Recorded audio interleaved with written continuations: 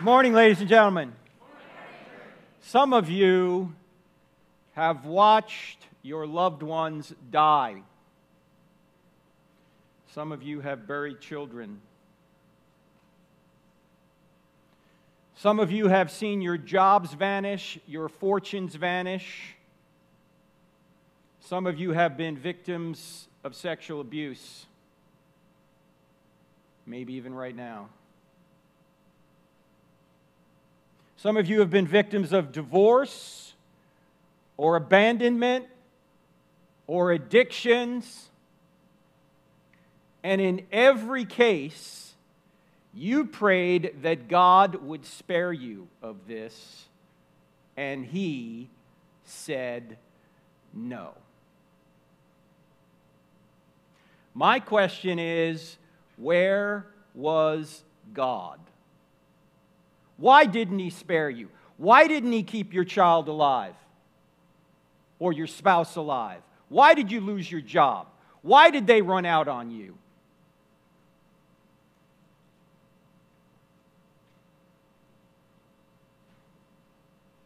Is it possible that the God that we pray to actually does not exist? Why would He put us through this? And if He does exist, maybe He's evil. That's what Richard Dawkins, the famous atheist, said in his book, The God Delusion.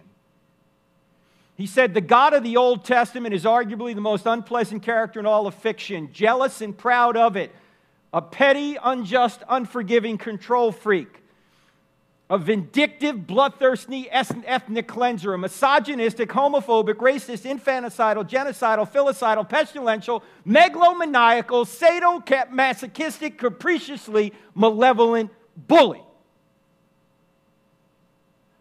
And those are His good qualities. I mean, if this God did exist, why would you worship Him? I mean, what's His business about God killing the Canaanites? I mean, really?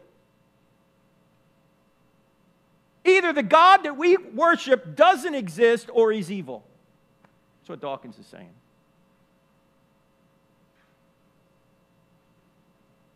Sorry for that cheery opening.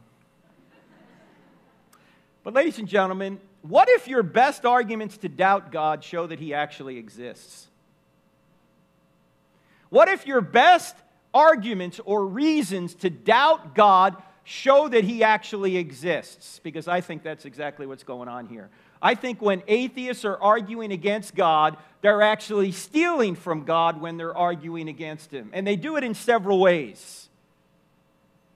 In fact, there's an acronym, CRIMES, that we have in our book, Stealing from God. And I think atheists claim that many of the things represented by these letters point to atheism, when my contention is none of these things would exist unless God existed. They include causality, reason, information, morality, evil, and science. Atheists say these things show atheism's true. In reality, these things show that God exists. You say, how can that be? Well, we unpack it in the book, Stealing from God. We can't go through it all here this morning, obviously. We're just going to zero in on one issue, the issue of evil. We're going to ask the question, if God exists, why is there evil? And we're going to try and do it in 3 steps. First step is, does evil disprove God? Because you hear people saying there's too much evil in the world, so there can't be a good God. The second question we're going to try and answer is, if evil does not disprove God, what purpose is evil? Why does God leave it around? Why does He allow it to continue? What purpose could He have for allowing evil? And then the final question is, what's God's solution to evil? Now, I need to warn us all about one thing in here today, and that is, evil is not just a problem for the head, but it's also a problem for the heart. So if you're going through a lot of pain and suffering right now, what I might say this morning might not resonate with you. You don't need a philosopher, you need a pastor when you're going through difficulty, and unfortunately, Pastor Mike is on break right now. So I'm the philosopher. But I will say this, that if you're going through pain and suffering, the first step to a recovery is for you to intellectually understand that God has a reason for the pain and suffering you're going through, even if you never find out this side of eternity what that reason or reasons are. So what I'm going to try and do is give you some reasons why it might be happening. But the first question we're going to answer is, does evil disprove God? Are you guys ready to go?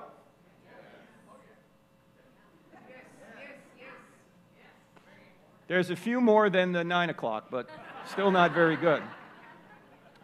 All right, so let's start here. Whenever you're talking about a big issue like this, I think you need to get the big picture. You need to go up to 30,000 feet and look around. And in order to do this, we're going to list evidence that God exists on the left and evidence He doesn't on the right. Okay? Now, I don't have time to actually defend all of the evidence I'm going to put up here. I'm just going to draw conclusions. But we did it, actually, some of this we did in the women's conference this weekend. How many people were at the women's conference or were somewhere else at the time? All right, how many of you are here right now? Okay. All right, how many don't respond to surveys? So we need to know. 3 out of 10 don't respond to surveys. Okay. I'm just going to list them, okay? They're in the books if you want to go into detail. First, evidence God exists at the beginning of the universe. Space-time and matter had a beginning out of nothing. Even atheists are admitting this. Well, if space-time and matter had a beginning out of nothing, whatever created space-time and matter can't be made of space-time and matter. In other words, the cause must transcend space-time and matter. The cause must be spaceless, timeless, immaterial, powerful, personal, and intelligent. Sounds like God, doesn't it? Yes. The fine-tuning of the universe. The universe is so fine-tuned in so many parameters that if you were to change any one of them just imperceptibly, we wouldn't be here. It looks like somebody designed this universe. Also, the information found in DNA, in every one of your 40 trillion cells, there's a software program 3.2 billion letters long. All the letters are in the right order. I don't know about you, when I see software, when I see a program, I know there must be a programmer. If there's design, there must be a designer. Also, life itself appears to be designed. Consciousness and free will, the very ability that we can ascertain truths about the real world, that we have the freedom to make choices, is better explained by God than it is explained by molecules bumping into one another, which is what atheists believe. In fact, many atheists today deny there's free will. They deny there's consciousness. In fact, Daniel Dennett, one of the famous atheists, said that consciousness is an illusion. One wonders if he was conscious when he said that. Also, intelligence and reason, the ability we have to reason, that we can get outside of our skulls and ascertain truths about the real world and then draw valid conclusions about the real world. Our minds work not because they're put together by non-intelligent processes, but because they're made in the image of the great mind. Also, the laws of nature. Do you ever ask yourself why are the laws of nature so precise and consistent? Why do they exist at all, the laws of nature? Do you know that everything physical changes? But the laws that govern everything that's physical don't change? At least they don't appear to. Why is that? Because the universe was put together by a mind, and it's sustained by a mind right now, an orderer. Also, objective morality, the idea that certain things are right and other things are wrong. Murder's wrong. Love is right. If there's no God, that's just your opinion against, say, Hitler's opinion. There's got to be a standard beyond us that grounds what true rightness or goodness is. And unless God exists, there's no such thing. Yet we know that goodness and truth exists and righteousness exists, so God must exist. Also, Old Testament prophecy and the resurrection and other miracles in the New Testament that I think you can show by historical investigation really happened. This is good evidence that God exists, and it's the Christian God. What's the evidence that God doesn't exist? The biggest piece of evidence, people say, is evil. There's too much evil in the world, so there can't be a good God. Now, is evil an argument against God? At least 3 people say no. Actually, no, evil is actually an argument for God. Why? Because objective evil presupposes objective good, and objective good requires God. You say, what do you mean? Because evil does not exist on its own. Evil only exists as a lack in a good thing. Evil is like cancer. If you take all the cancer out of a good body, you got a better body. What happens if you take all the body out of the cancer? It doesn't exist, can't exist. Evil is like rust in a car. If you take all the rust out of a car, you got a better car. What happens if you try and take all the car out of the rust? Doesn't exist. Evil can only exist as a parasite in a good thing. A totally moth-eaten garment is a hanger. It doesn't exist. So while evil is real, it can only exist in a good thing. And if it can only exist in a good thing, then goodness exists as the essential part of reality. And any deviation from goodness would be what we would call evil. Now, this was not lost on C.S. Lewis. C.S. Lewis was an atheist early on in his life because he went through World War I, the terrible war. And for a while, he thought there can't be a good God because there's too much injustice in the world. And then one day he had an epiphany, and he wrote it in the book Mere Christianity. How many people in here have read Mere Christianity? Okay, if you haven't read Mere Christianity, consider yourself undereducated. You need to read Mere Christianity. And here's what Lewis said about that in the book Mere Christianity. Basically, that evil requires good and good requires God. Here's how he put it. He said, and as an atheist, my argument against God was that the universe seems so cruel and unjust. But how would I got this idea of just and unjust? A man does not call a line crooked unless he has some idea of a straight line. What was I comparing this universe with when I called it unjust? You see, there can't be a crooked line unless you know what a straight line is. You wouldn't know what injustice was unless you knew what justice was. Something can't be immoral unless something is. Something can't be not right unless something is. And that presupposes God. Otherwise, everything's just a matter of opinion. So, evil does not disprove God. It may show there's a devil out there, but it can't disprove God. You could look at it this way as well. The shadows prove the sunshine. In order to have shadows, you have to have sunshine. In other words, in order to have evil, you have to have good. Oh, you can have sunshine without shadows. You can have good without evil, but you can't have shadows without sunshine. You can't have evil without good. If evil exists, and everybody knows it does, then God must exist. Because if there is no God, that means there is no good, which means there is no evil. And even Richard Dawkins, the famous atheist I quoted a minute ago, actually agrees that if there's no God, there's no right or wrong. There's no good or bad. There's no just or unjust. In fact, here's his famous quote on this. He says, if atheistic materialism is true, in other words, if we're just all moist robots, there is no spiritual realm. Everything that happens just happens through the laws of physics. Here's what he says. He says, in a universe of blind physical forces and genetic replication, some people are going to get lucky and other people are going to get, or some people are going to get hurt and other people are going to get lucky, and you won't find any rhyme or reason, nor any justice. There is at the bottom no design, no purpose, no evil, and no good, nothing but blind, pitiless indifference. DNA neither knows nor cares. DNA just is, and we dance to its music. If he's right, you're just like a Coke can fizzing. You're not really a sentient being, you're just a molecular machine. And there's no good, there's no bad, there's no justice, there's no right, there's no wrong. Now, wait a minute. You might be thinking, wait, isn't this the same guy that just said this? Notice right in the middle of this quote, he called God unjust. He just got done telling us there is no justice. Wait a minute. You can't have it both ways. Where's he getting this concept of injustice from? He's stealing it from God. He has to sit in God's lap to slap his face. On one hand, he's saying there's no justice. On the other hand, he's saying the God of the Bible is unjust. You can't have it both ways. You know there's justice and injustice, so God must exist. So to sum this up, the existence of evil doesn't indicate the absence of God from the world, but the absence of him from our lives. We're the ones that brought evil into this world. And now we're paying the price. So let's go back to our two-column chart right here. Evil should actually not be on the right side. We need to move evil over to the other side. Because evil is actually an argument for God, not an argument against God. But we're still left with the question, okay, it doesn't disprove God, but what's the purpose of evil then? God hasn't ended it. Why does he allow it to continue? Probably about 15 years ago, I was at Michigan State University. We go to colleges and we do I Don't Have Enough Faith to Be an Atheist presentations. And I was going through the I Don't Have Enough Faith to Be an Atheist presentation at Michigan State, and there was a militant atheist in the audience. And I knew he was a militant atheist in the audience because he sat through the entire 2-hour presentation looking like this.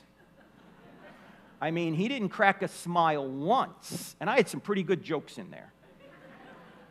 Anyway, as soon as I was done speaking, I said, are there any questions? And his hand shot up over here, and I said, yes, sir. And he said, if there is a good God, why doesn't he stop all the evil in the world?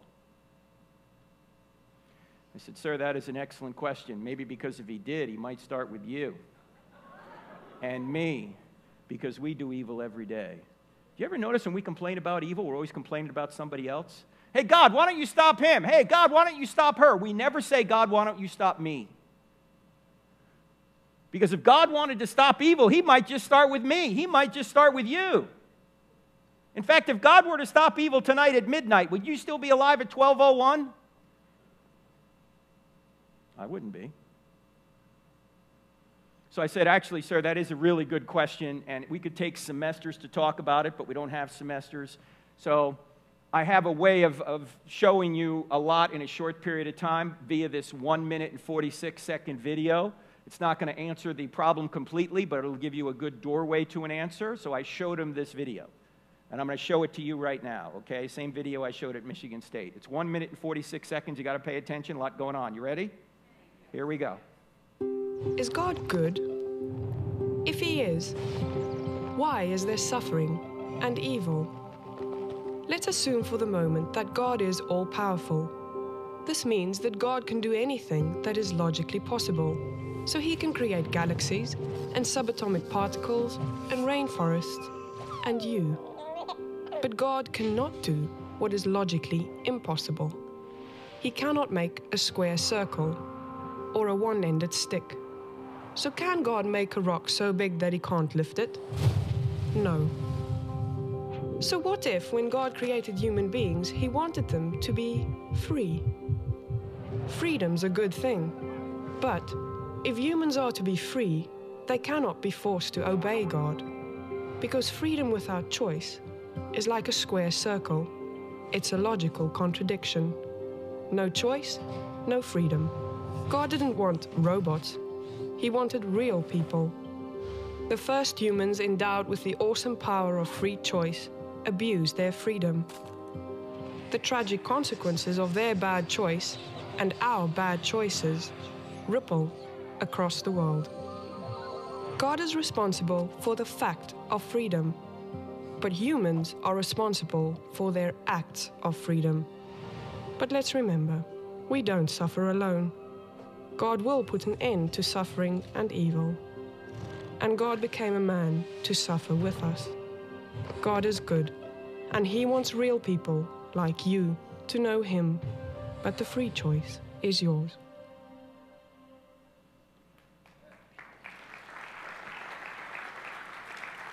Now, if you want to see videos like that on our website, crossexamine.org, you can see some, also our YouTube channel, 2 words, Cross-Examine.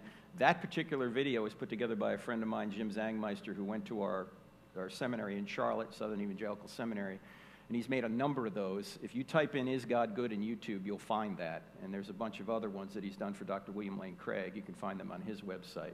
Anyway, the main point of that video, as you saw, is that evil exists because we have free will, which is the only way that love could exist. So God gives us free will so we could love, but it also opens up the possibility for evil, and we do evil, we sin. Now, after I showed that video, how do you think the atheist looked? He looked like this. He said, okay, I can see how free will has something to do with it, but that can't explain everything. What about babies? Why did babies die? They didn't do anything wrong. There's no free will there. I said, sir, in order for us to figure out why a particular thing happened in life, we have to know what the purpose of life is. Because you can't know the purpose of a particular thing in life unless you know what the overall purpose of life is. So since I had just gone through the evidence that Christianity was true, that the Bible was true, I asked the audience, what's the purpose of life? So what is the purpose of life? This is the interactive portion of the program. What is the purpose of life? I hear people say, glorify God. Where's that in the Bible? That's the Westminster Confession. I mean, it's true. I'm just saying, where would you go scripturally to point that out? I think one of the clearest ways of pointing out what the purpose of life is what Jesus prayed in his high priestly prayer in John 17 when he's praying about us, the believers. And here's what he says as he's praying to the Father. This is eternal life, that they, meaning us, may know you, the only true God, and Jesus Christ whom you've sent. The purpose of life is to know God and to make him known. Now, not just intellectually, right? James, the half-brother of Jesus, who wrote that little book in the New Testament called, you guys are sharp this morning. He says even the demons know that God exists, but they tremble. Do you realize the demons know that God exists better than we do? But they don't trust in him. They just know it intellectually. They don't repent. They can't. They're fixed, but we can repent. We can know God in a relational way, and then we can make him known. The second half of this, of course, is the Great Commission. Matthew 28:19. Go therefore make disciples of all nations. Notice he didn't say make believers. Make disciples. So the purpose of life is to know God, grow in God, and make God known. Here's the problem. Knowing and growing in God often requires pain. C.S. Lewis put it so well. He said that God whispers to us in our pleasure, speaks in our conscience, but shouts in our pains. It is his megaphone to arouse a deaf world. Sometimes you only look up when you're on your back. You're not interested in God until something goes wrong. And then suddenly you go, oh, maybe I don't have it all together. This is why Jesus said it's difficult for a rich man to get into heaven. Why did he say that? Because when you're rich, you think you can control everything. And then as soon as you realize you can't, then suddenly maybe God becomes more real to you. Now, thankfully, he didn't say it was impossible for a rich man to get into heaven, because if that were the case, none of us would make it. According to America, according to the world, we're all rich here in America. And of course, the scriptures talk about the value of pain and suffering. James says, my brethren, count it all joy when you fall into various trials. Question, ladies and gentlemen, how many people count it all joy when you get into various trials? Crickets, right? I want to get out of it, don't you? He says you got to do this because your testing of your faith produces patience. You become more like Jesus when you go through this. Paul in Romans 5 says, we also glory in tribulation. How many people in here glory in tribulation? Can I see your hands, please? You're a liar if your hand's up. None of us do. But that's what Paul says, glory in tribulation. Knowing that tribulation produces perseverance, and perseverance character, and character hope. We need difficulty in our lives. We need people to say no. We need trouble. We need obstacles. If not, how do we become? In fact, let me ask you this. What would happen to you if you got everything you wanted every time?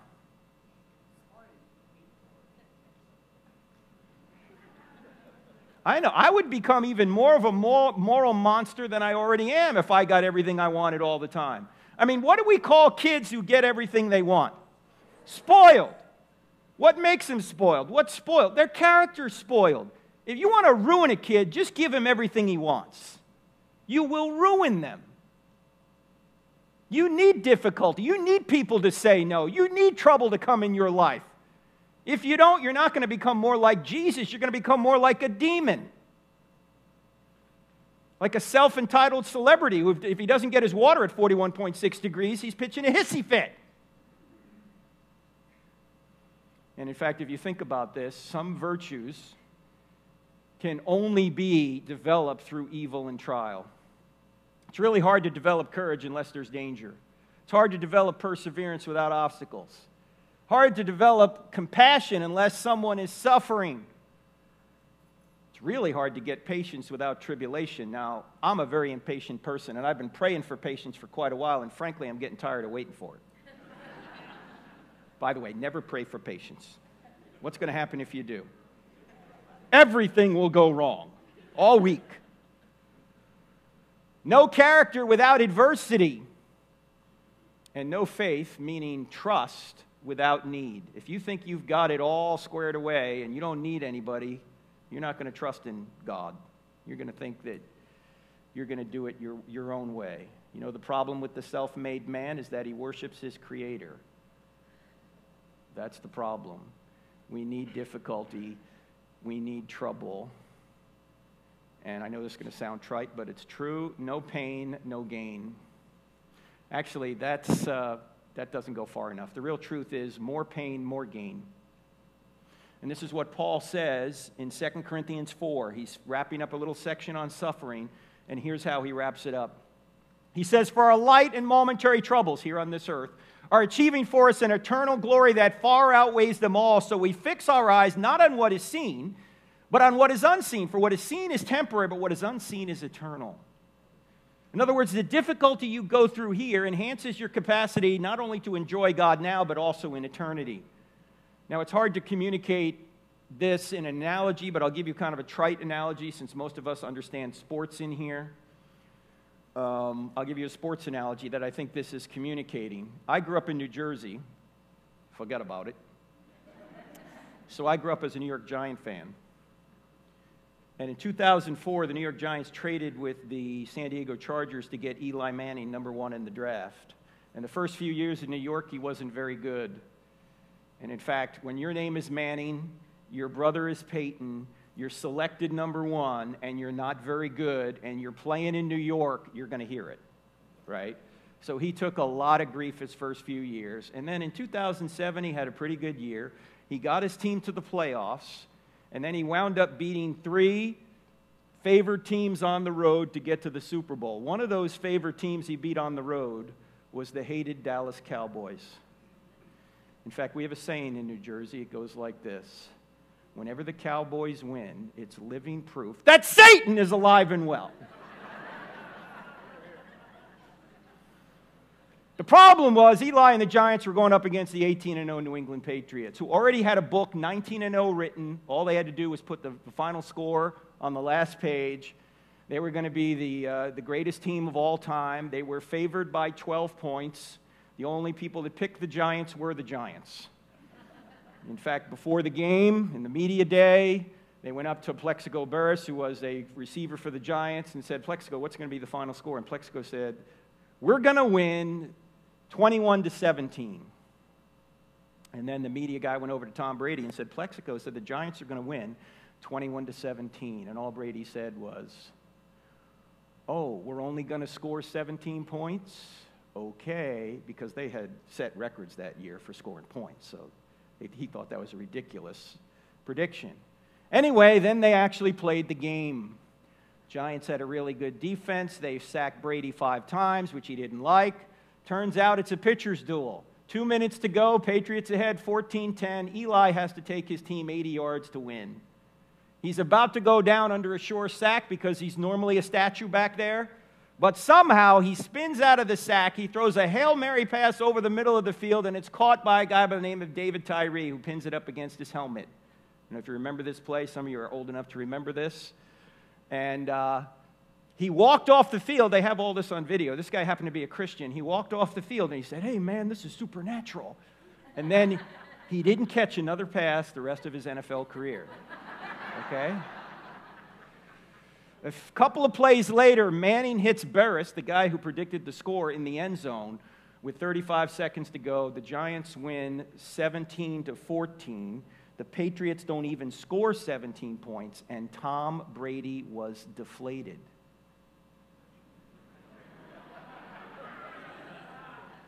Some of you will get that tomorrow.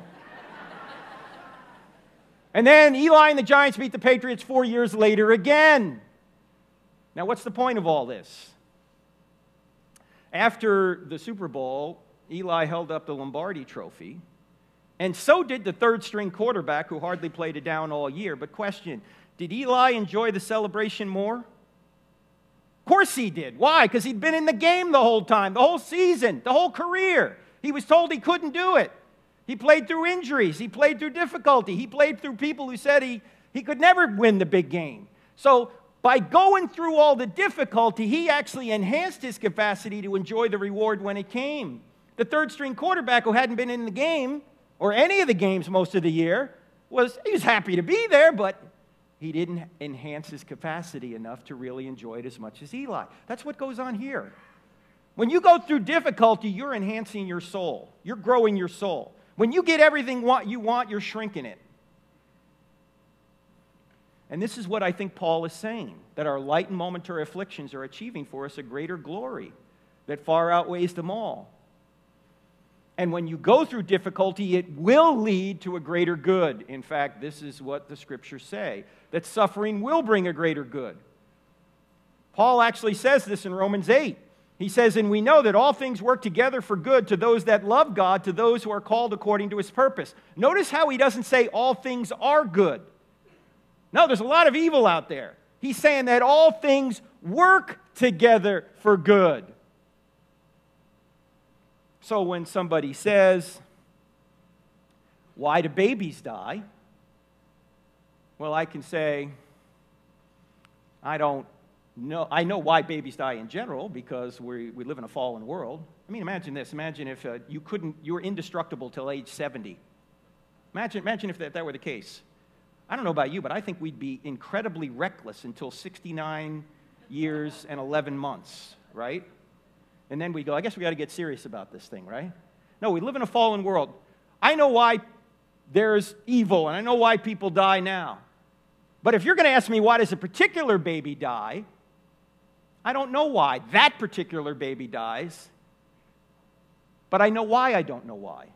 Because I'm finite, I'm inside of time, and God is outside of time. He can see the end from the beginning. He can see how it can all work together. Now, after I explained all this at Michigan State, how do you think the atheist looked? He looked like this. He said, that doesn't explain it all. Okay, I can see how some evil can lead to good. But there's some evil out there that has absolutely no good that results from it. It's what philosophers call gratuitous evil. There's no good that can ever come from it. So I said, sir, how could you know that? You'd have to be God to know that. Now, it is true. If life just ends at the tomb, yeah, there's a lot of evil that probably has no ultimate good to it. There's no justice, right? There are many people that go to the grave who have committed crimes that have never been punished. Many rights are not wronged. There are many goods that never arrive, because if life ends at the grave, there's no resolution. But what if life doesn't end at the grave? What if it goes beyond the grave? Then what? This is what Paul's saying. We need to have an eternal perspective. I've been struggling with evil, the question of evil, for a long time, until I discovered one thing called the ripple effect. What's the ripple effect? That everything that happens today ripples forward into the future to affect billions, if not trillions, of other events. In fact, think of the ripple effect in your own life. I mean, let's just think about your parents. Your parents had to meet for you to be here. And then their parents had to meet for them to be here and you to be here. And then their parents had to meet. Think about all the ripples that went into you sitting here right now. Some of those ripples were good. Some of those ripples were bad. But God can bring good from evil even when we can't see it. Why does a particular baby die now? I don't know, but I know why I don't know why. Maybe a particular baby dying now ripples forward into the future to somehow create 500 years from now a great evangelist who saves millions of people.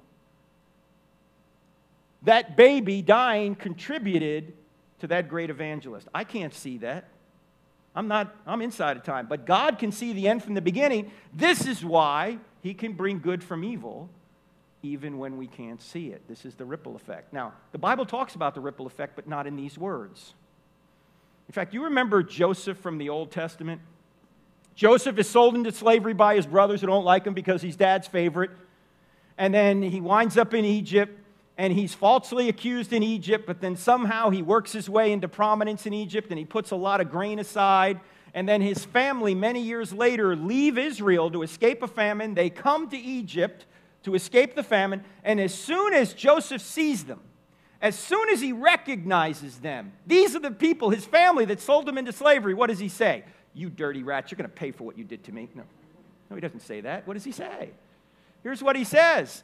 You intended to harm me, but God intended it for good to accomplish what is now being done, the saving of many lives. He could actually see the ripple effect. The very people that did evil to Joseph, that evil rippled forward to help them later. Now, of course, we don't do evil so that evil or good will result, but sometimes God shows that to us. Showed it to us in this passage right here. So the bottom line to the whole thing is that while respecting free choice, God can bring good from evil. even when we can't see it. Now, when people often bring up this problem of God and evil, they normally say this, that God is all-loving and all-powerful. If He's all-loving and all-powerful, why does evil still exist? What they say is, He's either not all-loving, or He's not all-powerful, or He's neither, because evil still exists. But you know what people are forgetting when they try and say this? Yeah, God is all-loving. Yeah, God is all-powerful. They also forget that God is all-wise, that God is all-knowing. He can see the end from the beginning. He can see how all the ripples come together. One of the most profound things ever said on this topic was said by a Roman Catholic priest about 150 years ago at Notre Dame in France, in Paris. And here's what he said about this issue. He said, if God would concede me His power for 24 hours, you would see how many changes I would make in the world. But if He gave me His wisdom too, I would leave things as they are.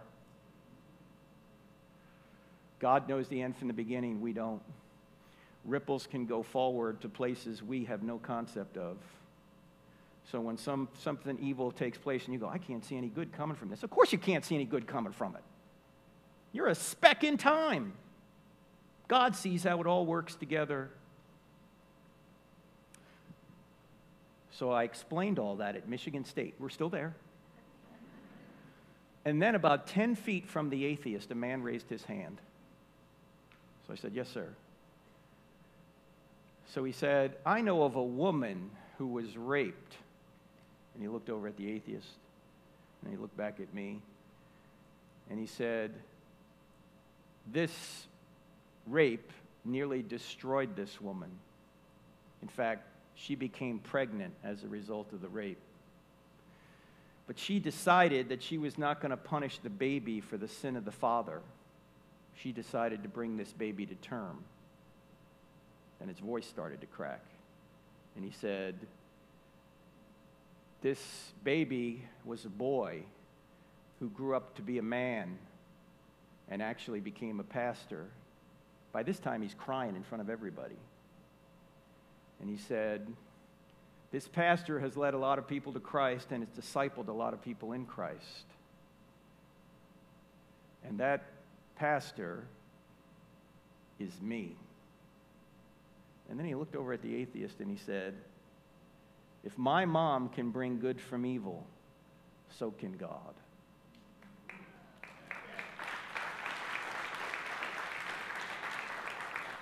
And I said, you're dismissed. I mean, how could I add to that? He had a better way of saying it than I did. So how do you think the atheist looked after that? He ran away. He was gone. Literally, that was it. He ran out the back door. But I went to the pastor, and I said, what's your name? He said, my name's Gary Bingham. I'm a pastor in Marion, Indiana.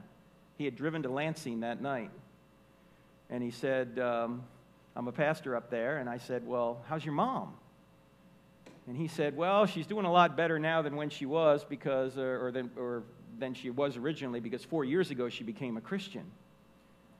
And I said, well, obviously what your mom did has rippled forward to bring so much good through you. And it actually is even rippling forward tonight because you just told that story to everybody else here. And by the way, it's rippling forward to this morning because I'm telling the story to you. And it's also in the book Stealing from God, so it keeps rippling.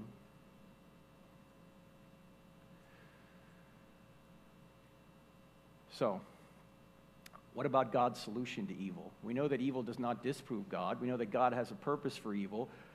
What's God's ultimate solution? Before we get into this, I need to ask you a question, and here's the question. Does God promise to protect Christians from evil and suffering?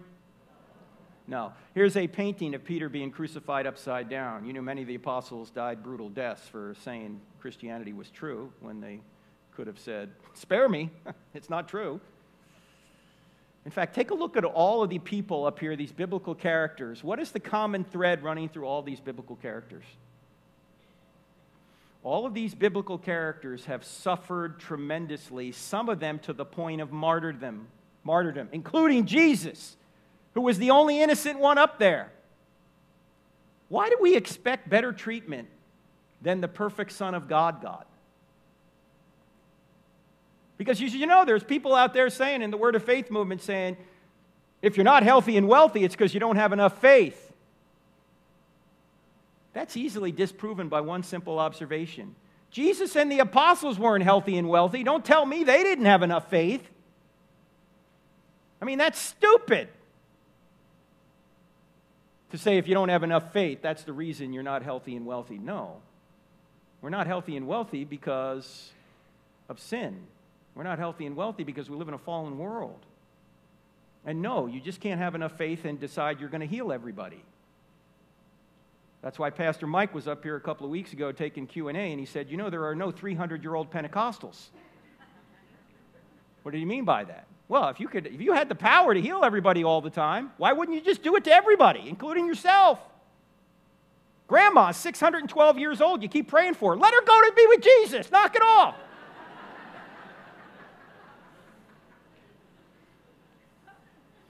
This is not heaven yet. Now, don't get me wrong. We ought to be praying for people to be healed, but it's not in our power. It's God's power.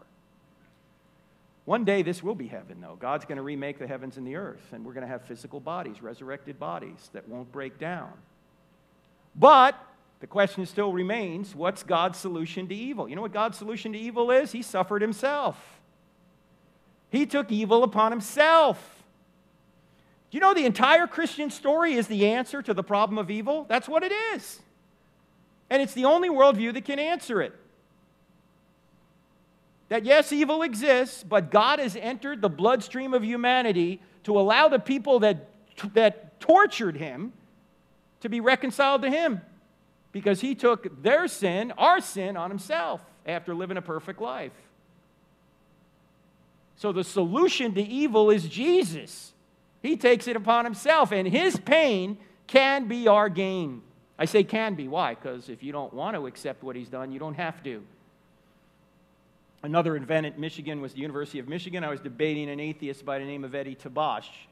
And Eddie asked me this question during an interactive portion of our debate. He said, Frank, my mother was a survivor of the Holocaust. She lived a life full of pain and suffering. Toward the end of her life, someone offered her the gospel, but she rejected it, and then she died. Is she in hell right now?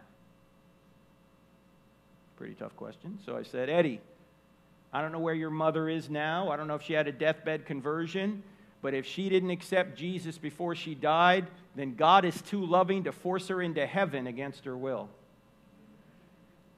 You see, the assumption behind the question is that everybody wants to go to heaven. That is not true. Who's in heaven? Jesus is in heaven. There have been people running from Jesus their entire lives. What's he going to do in the afterlife? Going, hey, where are you going? Get over here. You're with me now. How would that be loving?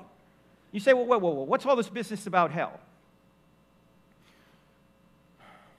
I used an analogy with the University of Michigan audience. I'll use it with you as well. This is a question for the ladies. Ladies, here's the question, ladies. Have you ever had a man pursue you whom you did not want to date? Yes. Some of you are going, yeah, and he's sitting next to me right now. He will not leave me alone. Whenever I ask that question, the ladies always giggle and the men look at their shoes. Is she looking at me right now? Well, ladies, suppose this man keeps asking you out, he keeps asking you out, and you're not really interested, so you say, look, I like you, but only as a... Ladies, why don't you just stick the knife in and turn it? Every man has heard the dreaded friend rejection. Gentlemen, if you ever get the dreaded friend rejection, move on. She's not interested. In fact, I have some shocking news for you. She doesn't even like you as a friend. Ladies, am I right? Yeah, you're just trying to be nice, aren't you? No, if you liked him as a friend, you'd be interested, but you're not. Well, suppose this doesn't deter this guy. He keeps asking you out, and he finally says, look, I love you so much, I'm going to force you to love me. Ladies, run, screaming from the building. Can he do that? Can he force you to love him? No, love must be freely given. So if he truly did love you, if he truly did seek the best for you, what would he do? He would leave you alone. That's what God does for us. He sends us cards, letters, and flowers. He sends us creation. He sends us conscience. He sends us Christ. He sends us the Bible. He sends us Pastor Mike and the entire team here. He sends us Compass Bible Church. He may, if you're a Muslim in a far-off land, even send you a dream or a vision. And if you all say, no, I don't want you, God will give you up to your own desire. Paul talks about this in Romans 1, that if you suppress the truth long enough, God's going to give you up and let you go your own way, because that's what a loving being does. He doesn't force himself on you. And that's what hell is. It's separation from God.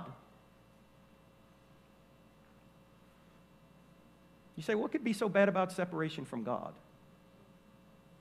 Well, think about it this way. Everybody right now, whether you're a Christian or not, you experience some of the common grace of God. Whether you're a Christian or not, you experience love, relationships, hope for a future, as rain falls on the just and unjust. We all experience some of this, right? But I want you to imagine a place where there is no love, where there are no relationships, where there is no hope, where there is no future. There's just stone cold, narcissistic self-absorption. That is Washington.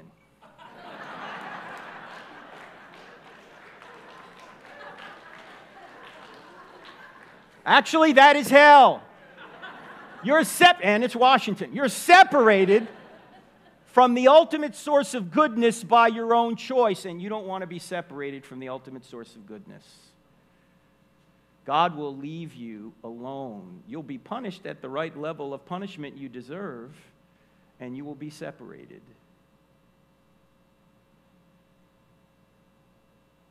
So the question is, would a loving God send you to hell? No, you're going to send yourself there. Look, you don't go to hell because you don't believe in Jesus. You go to hell because you've sinned. To say, like, oh, God's going to send me to hell because I don't believe in Jesus. No, that'd be like saying, I die because I don't go to the doctor. No, you don't die because you don't go to the doctor. You die because you have a disease. Now, maybe going to the doctor can prevent you from dying, but the reason you're dying is because you have a disease. Same thing is true with Jesus. The reason you're going to go to hell is because you're a sinner, not because you haven't accepted Jesus. But if you do accept Jesus, if you do repent, you're going to the great physician who can prevent your eternal death. C.S. Lewis put it best. He said, look, in the end, there's only two kinds of people. Those who say to God, thy will be done, and those to whom God says, thy will be done.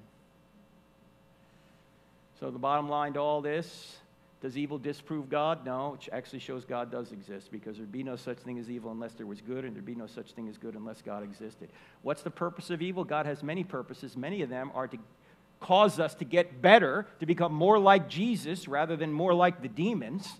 And God's solution to evil is he takes it upon himself, and he offers it to us, the free gift of salvation, if we repent and want it. Now, I went through this material very quickly.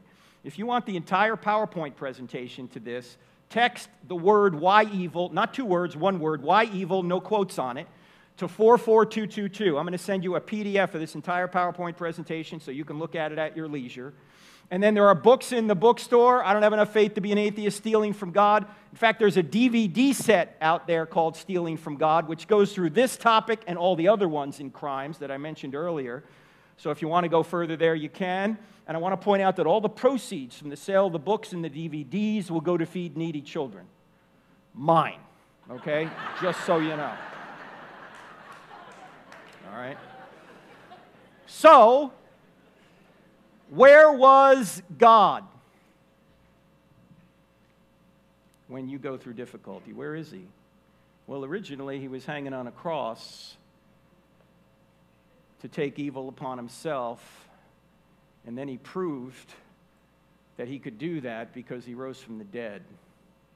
So as the worship team comes, let us pray that if any of us haven't accepted the free gift and have grown in Christ, that today would be the day we'd make a decision to do that. Heavenly Father, we pray if there's someone here who has not accepted